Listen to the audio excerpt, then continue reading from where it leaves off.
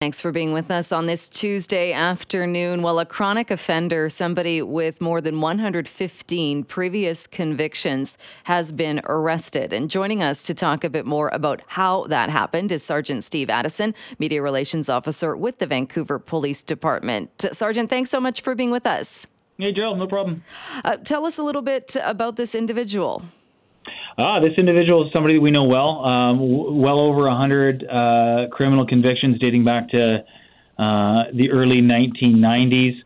Known so well, in fact, that when our officers responded to this report, it was a theft of a very expensive piece of art from an art gallery. We were able to review CCTV footage and immediately recognize him.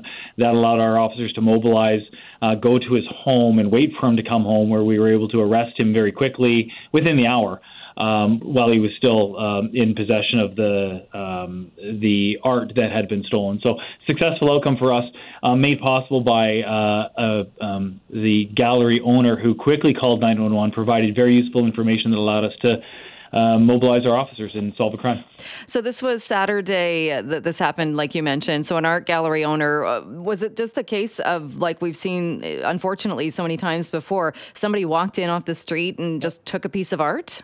Yep, see it all the time. Crimes of opportunity. It was the second day in a row that this particular business had been hit by what we believe to be the same criminal. And essentially, what happened was the gallery owner on Saturday observed a man come in, steal an expensive piece of art, recognized him as being the same person that had been in the day before, and committed a theft.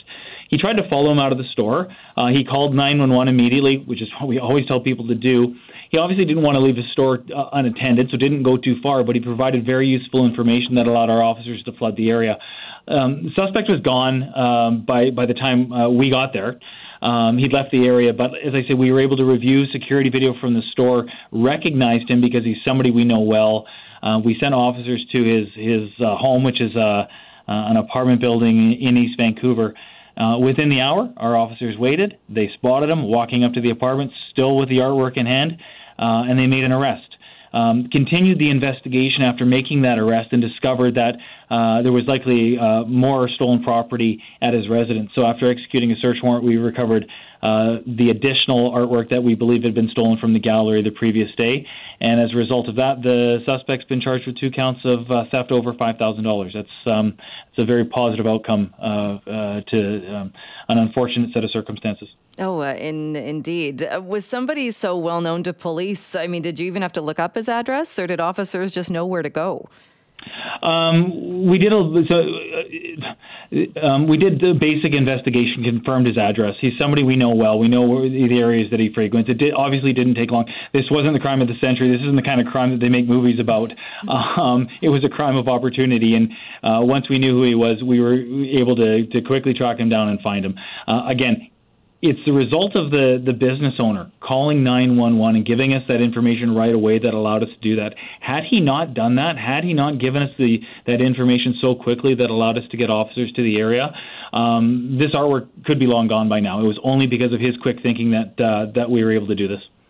When you look at a case like this, and I know we've talked about this in the past, the fact that when you say you can't arrest your way out of the issues, the many issues that are facing the city right now, but here we have somebody with more than 115 previous convictions. Why is this guy still out stealing things?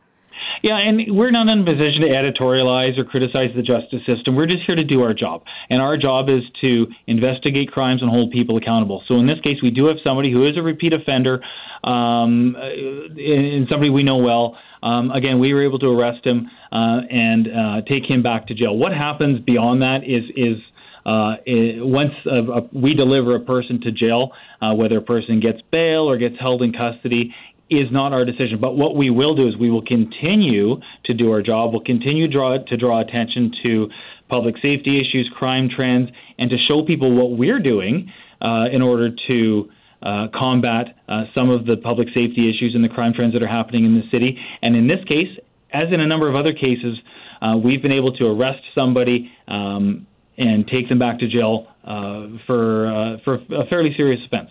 Right. And I don't think anyone's suggesting, that you're not doing your job or that officers aren't doing their job. But it's got to be frustrating when you see somebody like this who is so well known to police.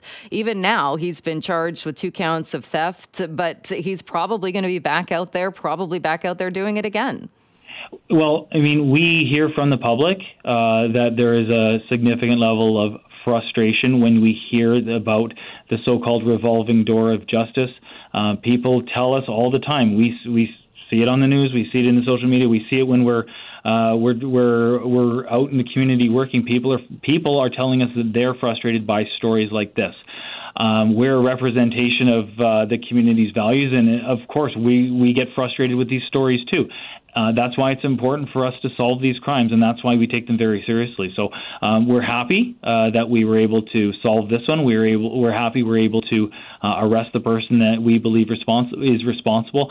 What happens next is going to be up to the justice system. Right. And you mentioned, so there was another piece of art that police were able to uncover. Were there any other stolen goods, or was there anything else that police uncovered when making this arrest? Well, the investigation is ongoing, and like I always say, the investigation doesn't end when we make an arrest. In many cases, it just starts. So we'll be looking further into this individual and any additional crimes that may have occurred. We'll be looking at further evidence that may be able to link this individual to other offenses, and that's there's still quite a bit of work to do. Even though we've made an arrest and there have been charges laid, we've still got some work to do on this. Sure. Do you know what his response was like? Somebody like this, who obviously has had so many interactions with police, who clearly, even with the more than 115 previous convictions, allegedly had no problem going into an art gallery and walking out with a piece of $40,000 art. Do you know what his response was, or what the response is when police show up at his door? Short answer is no.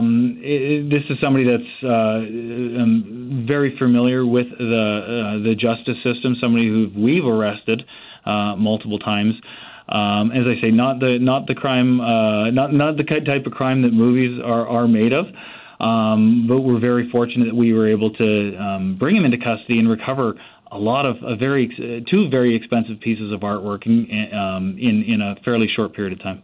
All right. Sergeant Steve Addison, as always, thank you so much for joining us. Thanks for talking about this today.